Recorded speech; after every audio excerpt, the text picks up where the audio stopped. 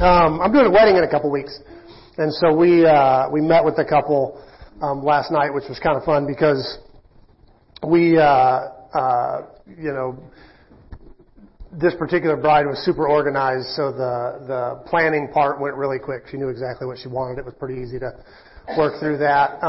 And then so we had time to talk, and so they were like, so how did you guys meet? Like, how long have you been married? We've been married 31 years, and they asked how we met, and so we told the story, which is always fun with someone who knows nothing about it, because I had basically God had gotten a hold of my life in kind of a big and dramatic way for me, and kind of showed me how out of whack my priorities were. And so I drove back to college, called my girlfriend, immediately broke up with her because that thing was really unhealthy and out of balance, and swore off women forever. Like, Paul was single, I'm going to be single, I'm done. Which lasted about 2 weeks. So I sat down with my roommate and I was like, dude, I don't think this is going to work. I was like, but I don't just want to like date the first chick that shows up. I want to be intentional. I want to be careful this time. He's like, all right, what are you looking for? And so he got out a legal pad and I gave him the list. Like, and it's kind of creepy. It was like pretty soon you'll be able to just do that on Amazon, I'm sure, but this is before Amazon. So I was, I was like, I want this, I want that, I want this. And it felt kind of weird to be like, these are all the things that are important to me. But he wrote it all down. And actually Esther still has that piece of paper. It's kind of cool.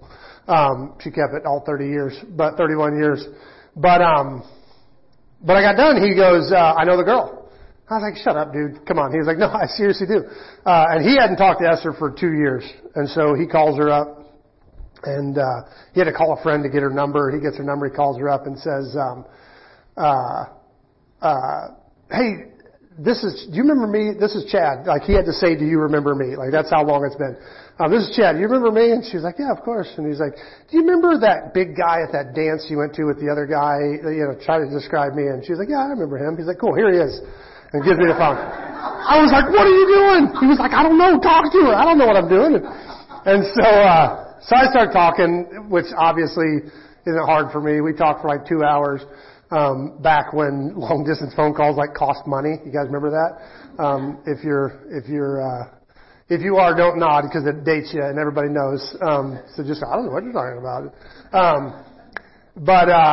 So we talked, we set up a date, at a friend's house in about a week and the ball was rolling. Even last night I was like, and then what was it, like 6 months later we were married? She goes 4 months. I was like, whoa. So, even to me, I was like, seriously? And so obviously, the couple we were with last night, they'd been dating for 10 years. So they were like 4 months. I was like, dude, I was like, look at us. You gotta lock that down as quick as you can. I mean, come on. It's always fun to tell somebody who has no clue because they're like, whoa, what in the world? And now that I'm a dad with kids that age, I'm like, whoa, what in the world? That's so crazy. Who in the world lost their mind and let us do that? But at the time we knew. I don't know how else to put it. And, like now 31 years later I get to brag about it because, cause it worked, for a long time.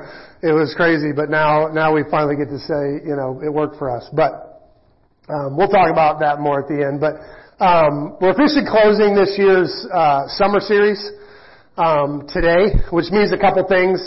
First, it means we're about to dive back into some of my favorite series of the year.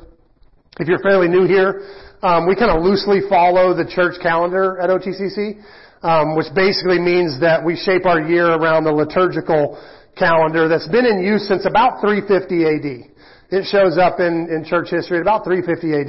Incidentally, the 12-month Gregorian calendar we use didn't go into effect until about 1532. So we're using like a brand new dating system compared to the liturgical calendar. So at Open Table, we kind of use the liturgical calendar, the much older calendar. And the main reason is because the American church has a tendency to shape itself around American holidays, which is pretty natural. Mother's Day, Father's Day, Memorial Day, Thanksgiving. Not that it's bad to celebrate those. We are Americans and we should celebrate those things. They're good things. But the church is much bigger than America. In fact, if you want some fun numbers, using the broadest definition of what a Christian is. The American church makes up about 8.5% of the global church. So we're a tiny little group, and so American conservative Christians make up about 4% of the global church. American liberal Christians make up about 4% of the global church. So whichever team you're on, you make up less than 5% of the whole church. Which just means these epic battles of ideology and politics in America that we have a tendency to think, are church-wide issues. Really it's just the infighting of a really small group of the church. That 90-some% of the church is not even aware that that fight exists or which political candidate represents each ideology. Most of the church doesn't even know their names, these people that we think are so epic to the church and the success of the church.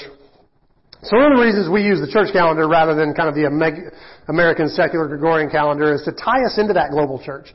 To do the things that the church is doing kind of worldwide, which is probably more meaningful to me than anybody else. I just think it's cool. It's like there's no real thing other than it's super cool to know that we're kind of celebrating some of the holidays along the way that so much of the church is doing. And practically what that means is that our preaching schedule follows kind of a predefined rhythm every year. We'll stretch the Christian holiday of All Saints Day, which is November 1st. We stretch that for a full month. We do in November. We do this series we call the Saint Series, where basically we do what the author of Hebrews advised us to do, which is consider this cloud of witnesses around you. In chapter 11, the writer of Hebrews just goes through and lists people. Like, this person did that. This person stopped the mouths of lions. This person by faith did this. This person by faith did that. So we do that for a month.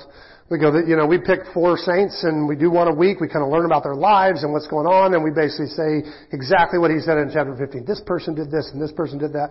Super excited about this year. We're doing all hymn writers this year. So we're gonna lean into some of the people who kind of left their mark on the church by putting their faith into their art, which is super cool. And a lot of that art we still use in our worship today, which is super, super cool. So we're doing 4 hymn writers for November this year. And so that's what we do in November, and then immediately after that, we're into Lent, or Advent, which is kind of the start of the Christian calendar year. So we'll celebrate Advent up until Christmas, and then we have time for kind of a short, usually we do kind of a topical series, which then we're into Lent, and Lent takes us all the way to Easter, which settles us back into our next long summer series. So we just kind of follow this rhythm. And it's kind of cool because you feel the same things come around, and it's how you start to mark your calendar based on where we are, and it gives a rhythm to our worship and kind of pursuit of God, which I think is cool. So the second thing, the second thing that it means is that the space between the end of our summer series and the beginning of kind of our liturgical year again is what we call our identity series here. We kind of take a breath and we talk about us.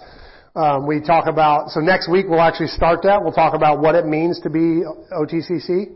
And this year we're kind of looking back at how the church started, but we're also looking ahead. We're going to dream a little bit this year and talk about vision and what we think Open Table can be. And so the third thing, so the first thing is we're wrapping up. We're getting back into our liturgical year. Second thing is we're getting ready to go into our identity series. The third thing about wrapping up the series means is that we're done studying Romans, which is definitely bittersweet. This has been I'm already excited about what we're talking about in September. But man, I've enjoyed this series. It's been really fun to do some core strength work. And so it's really hard to say goodbye to this series. And the fourth thing is that my stock is about to go way down.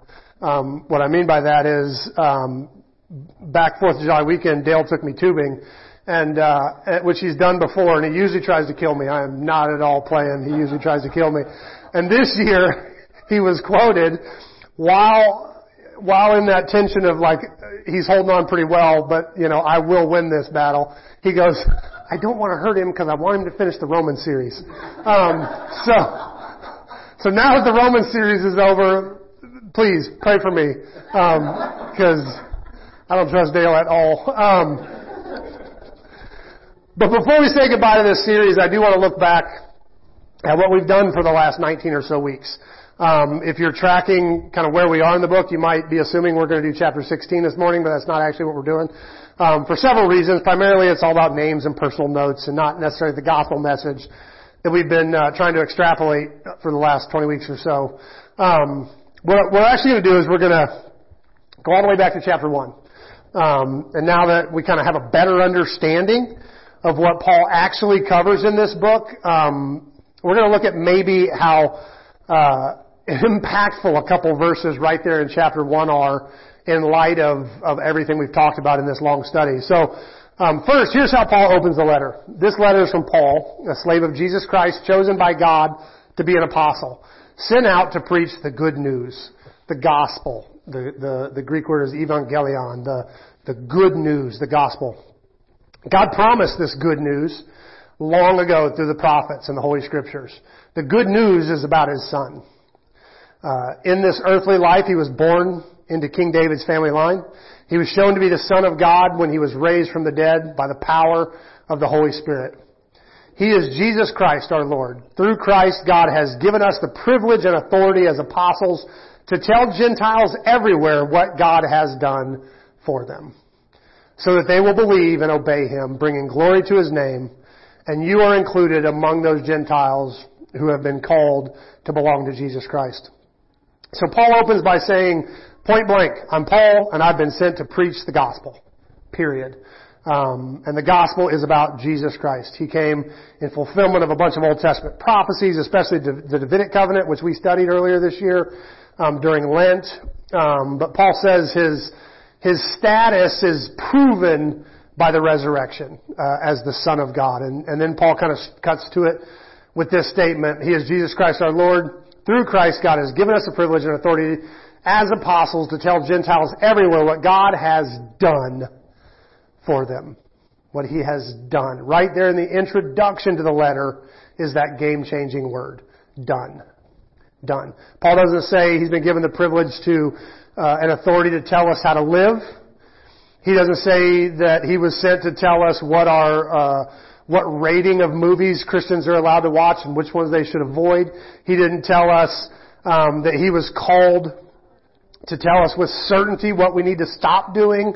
He didn't say that he was privileged and authorized to tell us who to vote for or which political platform points were worth choosing a candidate over. He didn't say any of those things. In fact, Paul didn't say anything at all about what we should do. Paul said, through Jesus Christ, God has given us the privilege and authority as apostles to tell Gentiles everywhere, that's us, what God has done. Already done. The definition that had such a huge impact on our kids at camp was that the gospel, the evangelion, that Greek word, is the good news about a battle that has already won.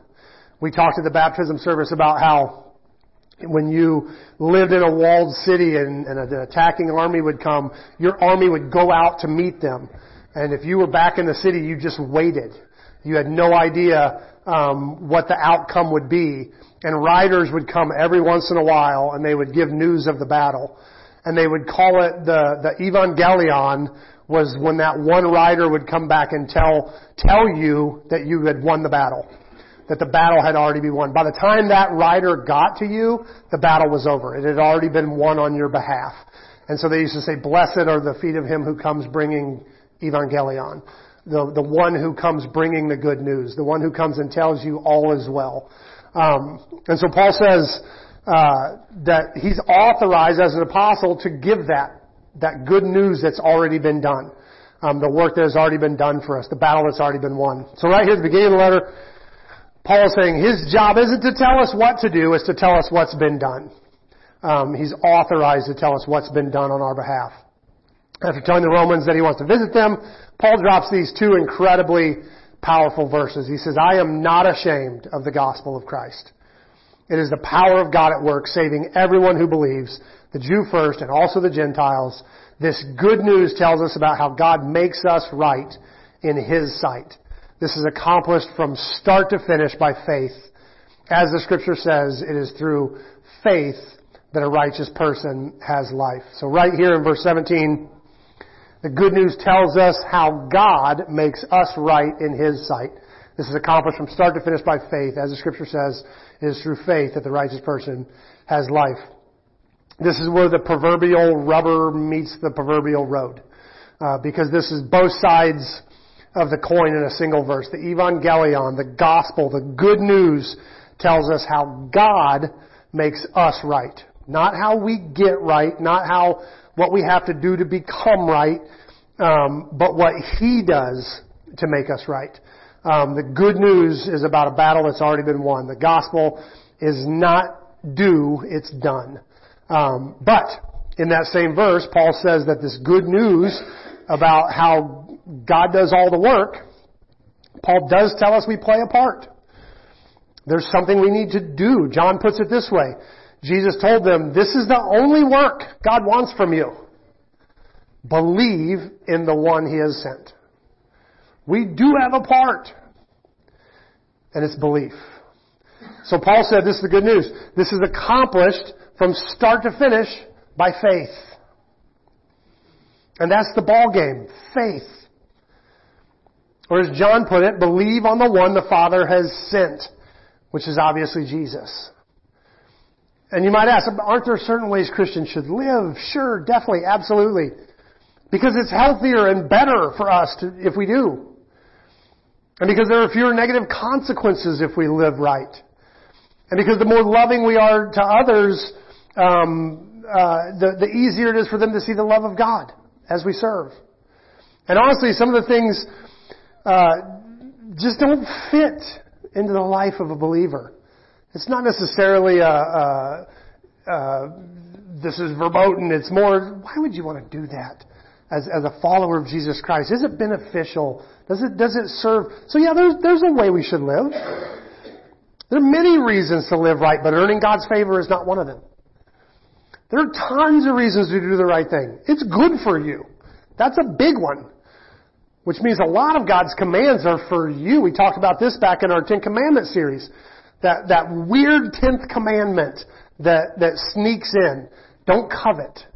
Every other commandment has a victim. It has a victim. And then God throws in, but don't covet. Who's the victim of covetousness? If you have something that I want and I just sit around wanting it, I don't hurt you at all. It doesn't hurt you at all for me to want your stuff. It hurts me. It's bad for my soul. It's really hard to live in gratitude when you're constantly wanting what someone else has. So right here in the Ten Commandments, we see the heart of God going, I'm giving you these commands because it's bad for you to covet. No, I know you're not going to hurt anybody. I know there's no damage being done, but there is damage being done to your soul. And that shines light on all of God's commands, that there's a protection in those for us. When He says don't worship other gods, it's because He knows nothing else can hold the weight of our worship. Try worshiping money. It'll let you down. Try worshiping, pleasure and satisfaction. The whole book of Ecclesiastes is about someone saying, I tried to worship all these other things and none of them worked. At the end of the book, he's like, what's left other than to worship God? Like, that's the only thing that makes sense. And God knows that. And so God's the one saying, don't worship anything else. It's not good for you. So there's a lot of reasons to live right, but earning God's favor is not one of them. Somehow making ourselves right with Him is not one of them. You sort of can't even say that you are made right by faith. It's almost more like God has already made us right, and we believe that. So it's not like believing makes you right. It's not even that. It's that God comes and says, I've made you right, and you believe Him when He says it. And that's definitely probably getting too nitpicky at that level, but the bottom line is, start to finish, faith is what God asks from us. Period.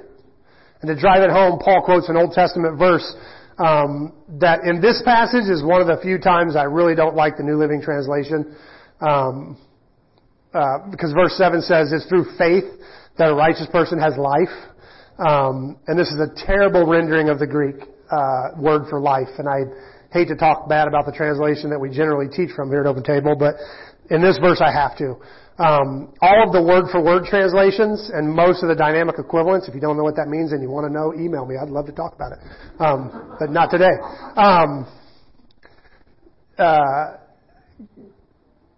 But in every single one of the word-for-word translations, they say the just live by faith. So the difference is this. One says it's through faith that a righteous person has life, and the other one says the just shall live by faith. And the reason the New Living Translations bugs me is because in the Greek word there's two words for life here, and there's actually more, but there's two that come into play right here. One is zoe and one is zou. Zoe and Zal. And they obviously come from the same root. You can see that, but they mean very different things. The only reason this bugs me is because in every word-for-word translation, Zoe is translated life. And by context, it usually means eternal life. I came that you might have life and have it abundantly. And almost any reference to eternal life is, they use the word Zoe. It's a noun, life, and it usually means more than just living. It means eternal life, God-given life, divine life. And then Zal, on the other hand, is translated to live. Always. It's a verb. And it generally speaks of physical living. When a Roman centurion comes to Jesus and says, my daughter is sick, and Jesus gets tied up with a woman that's got an issue, and it slows him down, and the girl dies. Jesus tells him, don't worry, she will live. She will Zal. It doesn't mean she's going to have eternal life. It just means she's not dead. She's alive. And so most of the time Zal is translated, it's just to live, to be alive, to breathe and do all the things. So Zoe is life, the noun, the thing, the gift from God, the eternal life, and Zal is to live, to keep on breathing, to have a pulse, yada, yada, yada. And so, the reason that this translation bugs me in the New Living is because the translators chose the English word life, which normally makes you think of Zoe, eternal life, but the word Paul uses in the Greek is Zal, to live. The just shall live by faith. And here's why I think that's a big deal. We have this tendency to think faith is kind of a one-time event. Like you pray a prayer, we exercise faith, and in return we get life. We get the noun. We get eternal life. We get heaven. It's an exchange. And honestly that's kind of what happens, but Paul actually says there's a much richer, fuller understanding. Paul says that the just, the righteous, in other words, those who have been saved by Jesus, those people live, thou, by faith. They live and breathe and move and exist and go to work and do dishes and interact with people and raise kids by faith. It's much bigger than just this exchange that happens that we get our get out of hell free card because we have faith one time, and it's saying my existence will now be by faith. What I do, why I do it, how it shapes my decisions, all of that will now include faith. I will live thou by faith, which I think is a very big deal. So we will live by faith. And honestly, Paul could have stopped there. It's kind of funny when you go through just the intro to chapter 1. He's got all three people of the Godhead, the Father, the Son, the Holy Spirit, all there. Very Trinitarian theology. He's established that Jesus is a descendant of David, so he's the Son of Man. He establishes he's the Son of God, proven through the resurrection. He's clearly and bluntly stated the resurrection as a reality. He told us to accept all of that by faith. Basically, this is the rough outline of the creed we studied at the beginning of the year. Like most of the creedal elements are right here in his introduction to Romans. He's got all three members of the Godhead. He's got their roles and functions. He's got the resurrection, how we apply that by faith. He says, I preach the gospel of Jesus Christ. This is who Jesus was. Believe that and you're in. And honestly, as you share the gospel with your family and friends, I'd stick to that. You don't have to go, oh, but if you want to get saved, we got a 20-week study through Romans to do. Like, no. Like, that's not what we, the rest of the book is mostly explaining what that means. Explaining what takes place there in the first half. And it's super edifying and it's good for us and I believe it's transformational. But you don't have to get to major in Romans to be saved. But for us here at the end of this long study, I think it's important that we know Paul quotes the Old Testament saying that we, you and me, here in 2023, we need to live. every single day, every breath, every step, everything we do, every decision, by faith in the gospel of Jesus Christ. Like that should shape us and change us and transform us. This gospel that we've spent 20 weeks studying should make a difference. So here's what I'd like to do to close out the study. I'm gonna lift us up on the mountain for a minute. Here's what I mean by that. My seminary systematic theology teacher used this great metaphor for studying theology. He said systematic theology is like looking at a kind of a wooded hiking path from a mountainous perspective, from up on a cliff somewhere, looking down at the hiking path. You can when you stay on the overlook, you can see the entire valley. You can see how the path, has to bridge this hill and then it winds down to the riverbed. You see how everything flows to the riverbed. You see how everything ties together and makes a beautiful vista. You can see the whole thing working together and making sense. But that's a very different look than actually hiking down that trail. Hiking down that trail, you might get on a hill and have no idea how long this hill is. This might go on forever and I might die. You don't realize you're about to crest it. You don't know that at the time. You might see where a fox killed a rabbit and there's maggots in it and it's gross and you don't understand that part of the hike. You might see where a tree fell and blocked the path a little bit and there's some rot and some overgrowth. Like when you hike down the trail, it looks very different than when you're on the mountain looking at it. And some of us, when we do expositional study, we do get hung up in places. We're like, I don't even know if I like God in this chapter. Like he's kind of, like that's kind of tough. We hear things we don't understand and it's confusing. And the beauty of theology is you can get up and go, oh, I see how it all fits together a little bit. And so that hike is more like expository study when we go verse by verse and we pick it apart and we do some hard work. And sometimes it can be ugly. Sometimes it can be hard to tell if it even makes sense or where it's going, or the very nature of the woods we're hiking in. And so my seminary professor would say, the exposition is important, but you also need to be able to pull out every once in a while and make sure you keep in track of how it all fits together and what's going on. I've been trying to do that through this study. We've done a lot of review. We've tried to step out every once in a while and look at the overview. From a more elevated height while we're also trying to walk through the path a little bit and dig in, week by week. But what we're going to do this morning is like get on a drone and pull way up. We're going to look at the whole thing, together kind of in one morning, kind of all at once. You may remember the Romans Road. Anybody that old? Anybody like, you don't have to raise your hand if you don't want to. Yeah, the Romans Road for all of you younger people, it was a pamphlet that you could use to lead people to Christ and it walked you through the Romans in like 3 or 4 verses. It really wasn't much, but, and so you can lead them to faith, with the book of Romans. So that's kind of what we're going to do today. We're going to do like an expounded Romans Road, but that's what we're going to do. So in chapter 1, Paul explains how sin happens.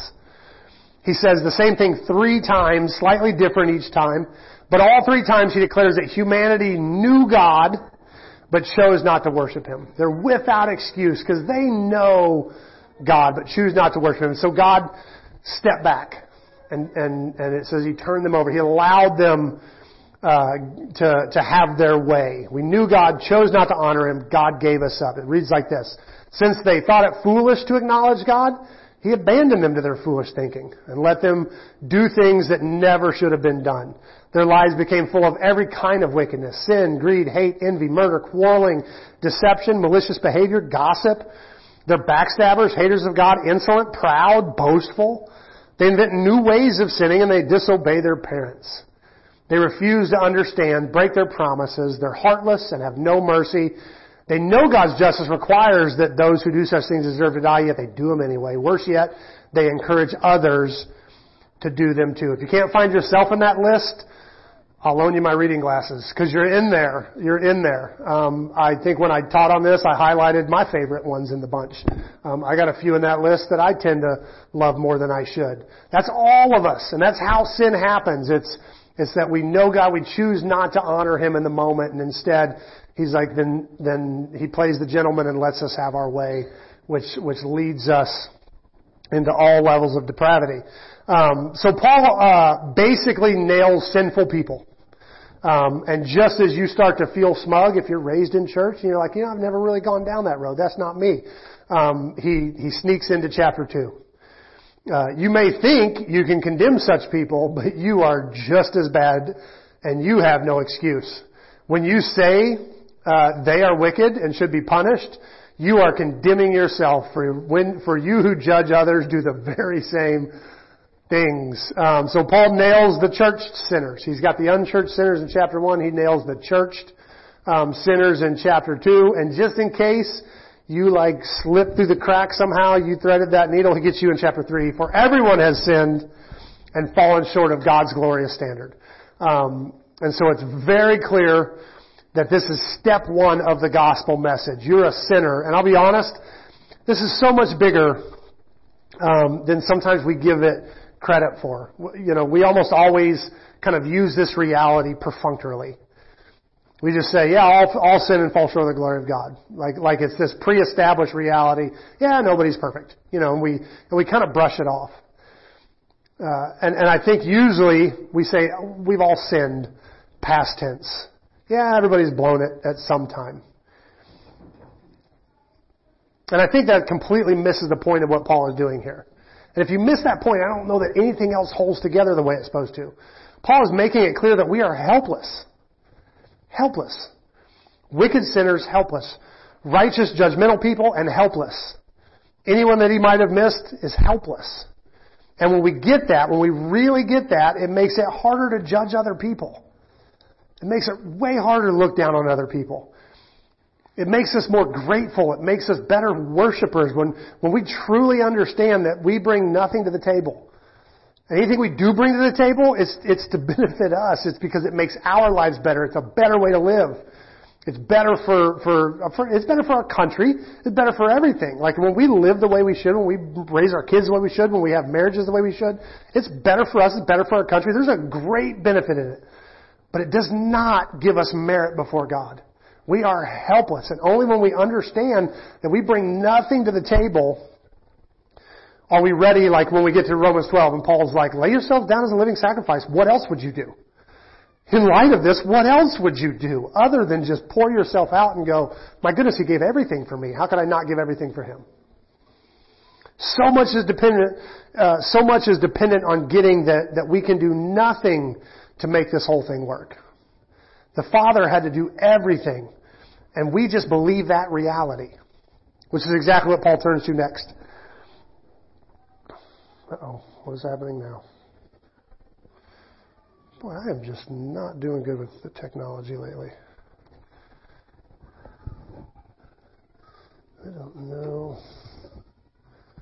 Oh, that might be the computer locking up. Well, this might get real fun. I can talk all day long if I don't have notes. I'm not plugged in anywhere, am I? We might have to come over here.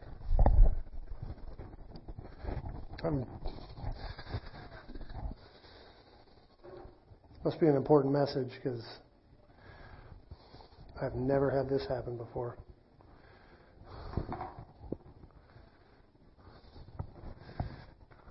Oh my goodness, now it caught up. Who knows where I am?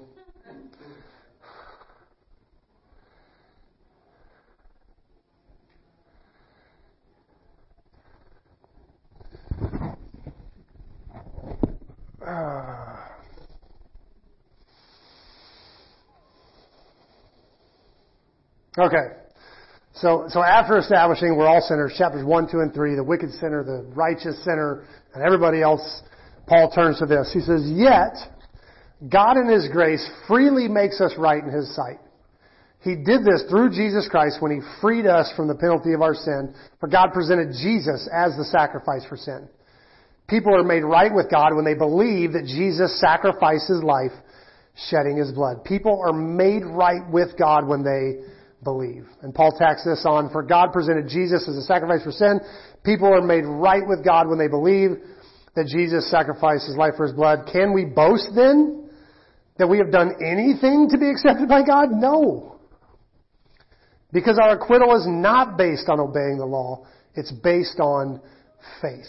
And Paul gives some examples of Old Testament people who were close to God by faith. And then Paul makes a statement that rocks my world every time I read it, which is often. This is the chapter I probably spend more time than anything else. He says, therefore, since we've been made right in God's sight by faith, we have peace with God because of what Jesus Christ our Lord has done for us. And I think the church needs this so badly. I honestly think we have a tendency to feel like God kind of lets us in on a technicality. And we're thrilled to get in and get to go to heaven, so we don't complain. But living with God is kind of like living with a demanding, never satisfied dad, who always wants more for us, is never quite happy. Like a lot of us have like he's anxious to catch us doing something wrong so he can discipline us, and we feel like he's mostly disappointed in us for this or that. And as I said, we express some gratitude because we're excited to get in, but on earth, we rarely experience peace with God. Like peace with God, that He's on our side, that He's behind us, that when we fall, He's cheering us to get back up. He's not like, well, that was stupid of you. He's not down on us. He's the one cheering us on. He's the one that wants us to do things that are going to be good for us.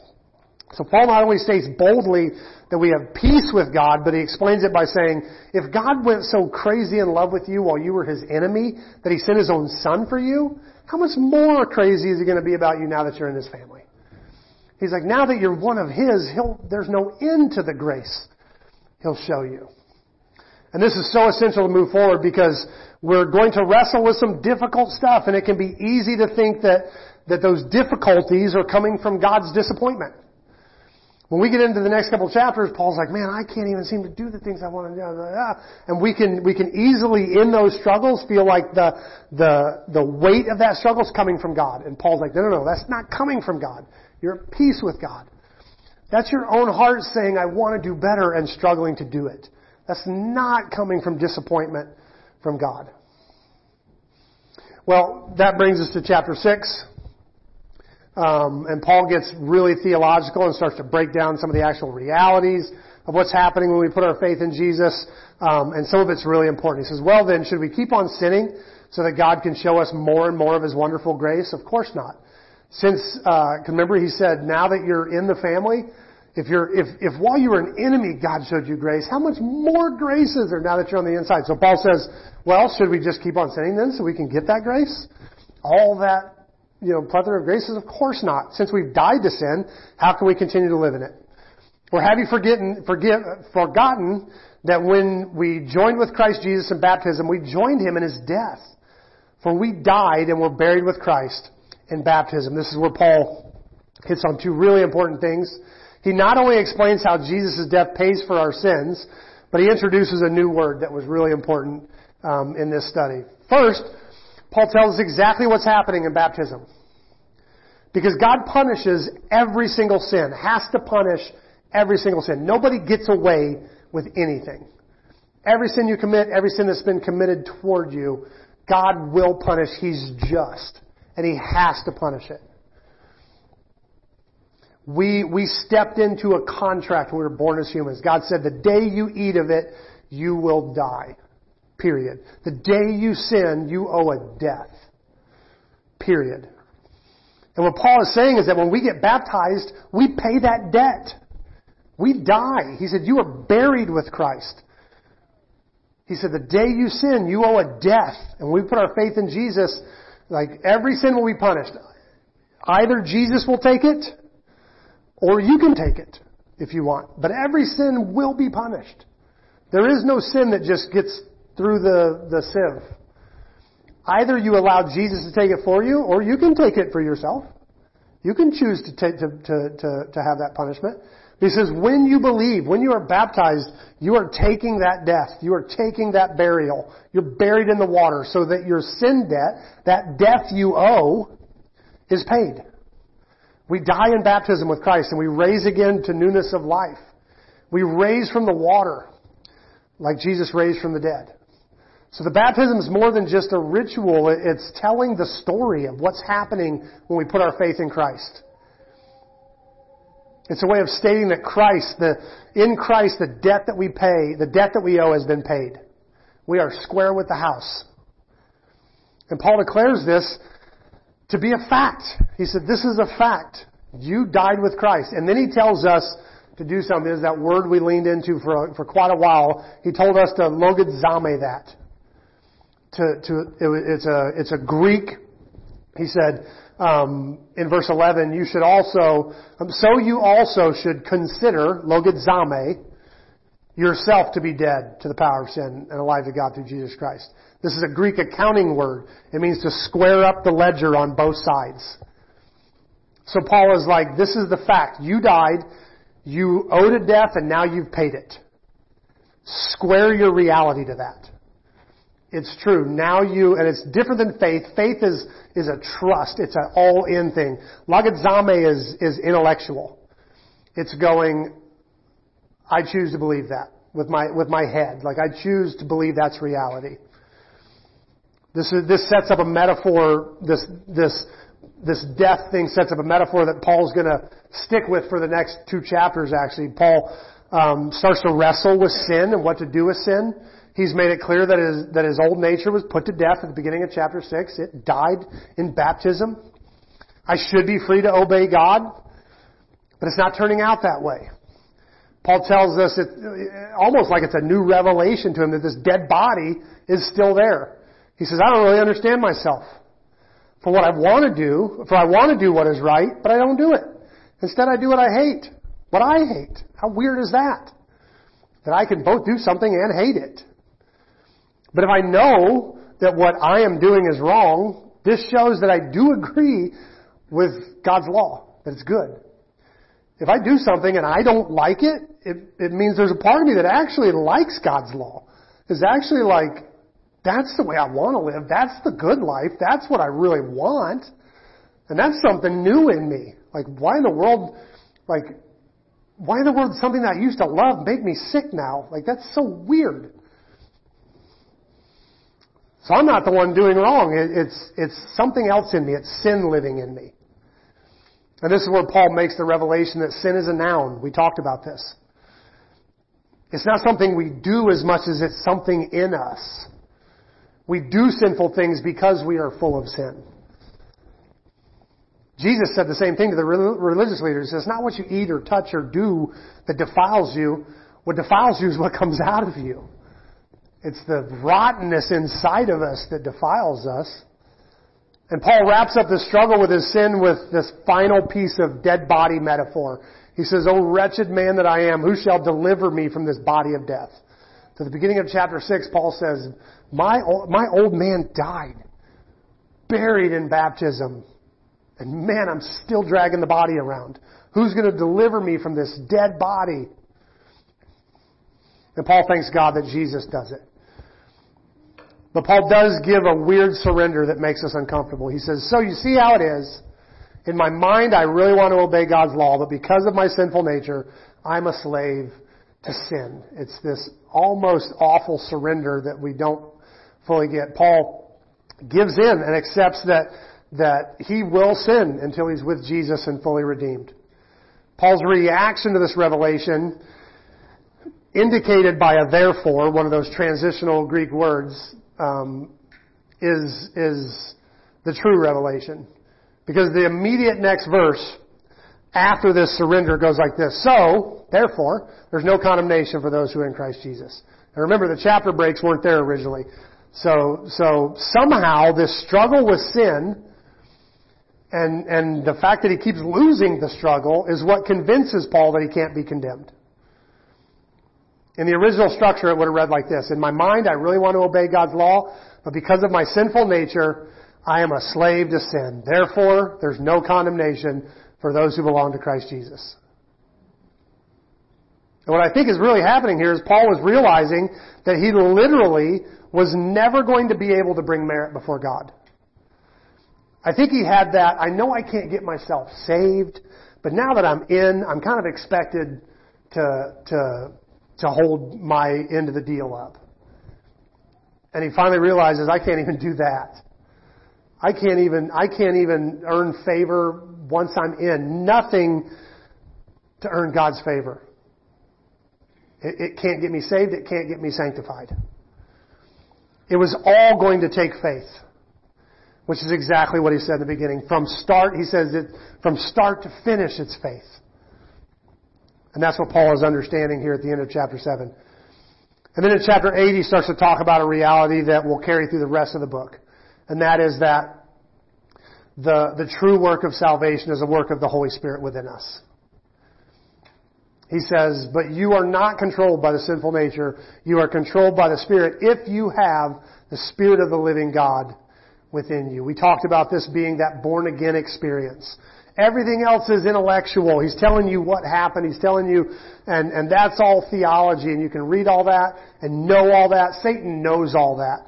That's very different than surrendering yourself to Jesus and being born again and having the Holy Spirit literally save you. It's a very real and experiential reality that the actual Holy Spirit lives in us. Jesus referred to it as being born again when he's talking to Nicodemus, being born from above. But this is where the realities of the gospel start to take hold in the everyday life of believers, changing us from the inside out. And in light of that reality, the Holy Spirit actually taking up residence in us, Paul hits us with that beautiful litmus test we talked about. He says, what shall we say about such wonderful things as these? What do we even do with that? In short, if you don't read the first 8 chapters of Romans and just wonder at God's goodness, how can that be? Then you didn't come to the same conclusion Paul did. If you read the first 8 chapters of Romans and you walk away feeling heavy, like there's so much to do, how do I do this? How do I hold this up?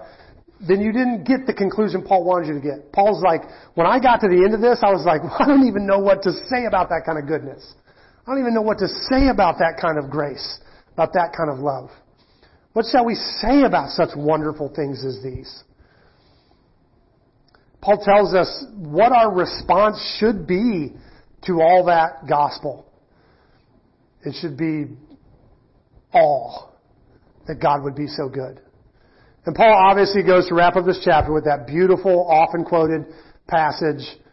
I'm convinced that nothing can ever separate us from God's love. Neither death nor life, angels or demons, fears for today or worries about tomorrow. Not even the powers of hell can separate us from God's love. No power in the sky above or in the earth below. Indeed, nothing in all creation will ever be able to separate us from the love of God that is revealed in Christ Jesus our Lord. From here, Paul spends the next 3 chapters talking about God's sovereignty and concludes with that verse that I asked everybody to memorize, especially when trying to contemplate what God does and why He does it. He says, oh, how great are God's riches and wisdom and knowledge.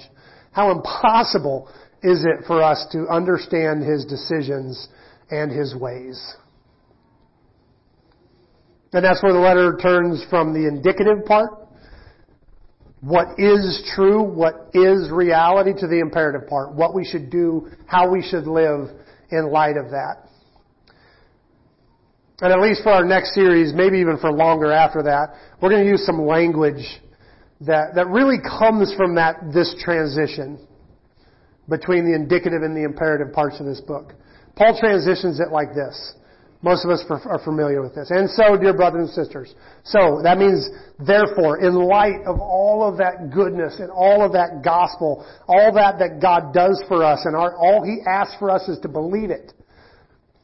In light of all that, I plead with you to give your bodies to God because of all that He's done for you. Let them be a living and holy sacrifice, the kind He will find acceptable. This is truly the way to worship Him. Just give yourself to Him. Don't copy the behaviors and customs of this world, but let God transform you into a new person by changing the way you think. Then you will learn to know God's will for you, what is good and pleasing and perfect. And the part that I think is important to us, especially after a study like this, is this. Don't copy the behaviors and customs of this world. Let God transform you into a new person by changing the way you think. Paul tells us we do something. We lay our lives down. We surrender ourselves to Him. This is our hands. This is putting action to the gospel. This is our response to it. We're going to call that our hands, what we do. And we spent several weeks talking about what that looks like. And Paul makes it clear that you don't do it because of a command or a law. We do it because it's reasonable. We're being changed to be more like God. The gospel that internally changes us and prompts us to want to do more. And that change happens in our heart. We can't change our own heart. The prophet spoke of us having a stony heart, and God will give us a heart of flesh for our heart of stone. We've read Jeremiah several times where he says, I'm going to come and write my word on your heart. The heart is the part we don't even know. The Bible says the heart of man is wicked and beyond knowing. We don't even know our own motives half the time. We don't even know how selfish we are in some of the things we do.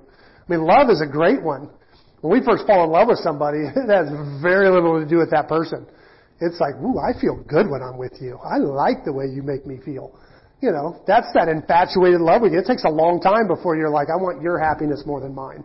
None of us feel that going in. It's like, ooh, you make me feel good. I like that feeling. That's a pretty deep selfishness. I mean, and we don't even, and we'd never call it that. You know, it feels like love. Like we call it love, but we don't even know what's going on in our own hearts. We can't change our own hearts. So the heart is what the gospel changes. It's what the Holy Spirit changes. So we do with our hands because of a change that happens in our hearts. But Paul says there's a step even before that. Our heart change comes from somewhere. Paul says we allow God to transform us into a new person by changing the way we think. This is the head. Head, heart, and hands. We change what we think, allowing God to transform our hearts so that we can do with our hands. And this is why a study like this is so important. It starts with what we think. We need to put good information in our heads because that's how God transforms us. What we think, what we allow in, what we study, what we put in our heads will eventually affect our hearts. I mean, that's how this whole thing started in chapter 1. He says, they knew God, but they chose not to worship Him as God. The head was right. They put other stuff in their heads, and they drifted away, and God let go. And the road back is the same way. We put the good information in. That changes our hearts. We study the gospel. We read the gospel. We hang on to the gospel, and that changes our hearts, and then that will start to change our hands. And I believe that happens the way Paul says it does back at the beginning. The good news tells us how God makes us right in His sight. This is accomplished from start to finish by faith. We study the Word of God so that we can believe the Word of God. And in that simple act of believing, that simple act of faith, God changes us. He changes us. So my encouragement is to actually believe what we've learned. Because the gospel operates on faith alone. So how do we respond to this? Paul literally changed everything in his life upon confronting this gospel. It turned his world upside down. He opens by saying, this letter is from Paul, a slave of Jesus Christ, chosen by God to be an apostle, sent to preach the good news. And he tells us it turned everything upside down. I'm not ashamed of the gospel of Jesus Christ. The power of God is salvation to all who believe. This message, he changed his friends, he changed his job, he changed his whole outlook. Like this changed everything in Paul's life, this message. Last night, or when I told the Levi, Montana story, it was fun to see the shock in their faces. And no, most people don't get it. That we got married in 4 months, and I totally understand that. But I also know that we did get it. And that's the part I don't know how to explain to people. Like, God was doing more than just putting us together. There's a lot of things going on that God was doing. And if you were inside of it, it made perfect sense. It made perfect sense to change everything, to literally bend our lives around what God was doing. I went from being on a football scholarship pre-med to enrolled in Bible college over the course of a summer, going, I want to be a pastor someday. Like everything had changed because of this message. Most people didn't get Paul's conversion. But he knew. He knew this changed everything. This message changed everything. So he left his job, his friends, his calling. Jesus told a parable. He said, there's a guy who sold pearls. And one day walking through a field, he found the pearl of great price.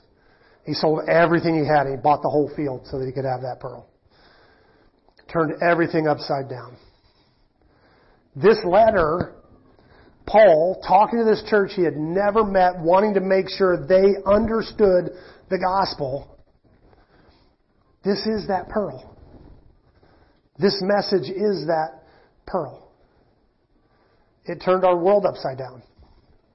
And I think it's turned our world upside multiple times. Every time our world goes nuts, it's a revival of this message that brings it back.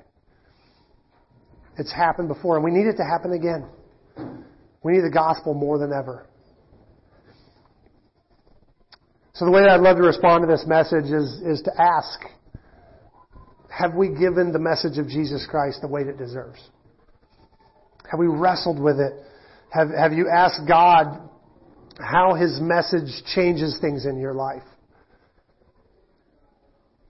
Has it confronted what's going on in your life? Have you asked yourself what it means to give your heart to the gospel? What it should change in your priorities? What it should change in who you love and how you love them? And is this just the social club that works for you? Or have you surrendered everything to Him? This message changed everything in our world. And I think it still can, and I think it still does. But I think it starts with changing everything in us. So as we go to the table this morning, do a heart search, dig in, and ask God, what am I supposed to do with this message? What am I supposed to do with this gospel message?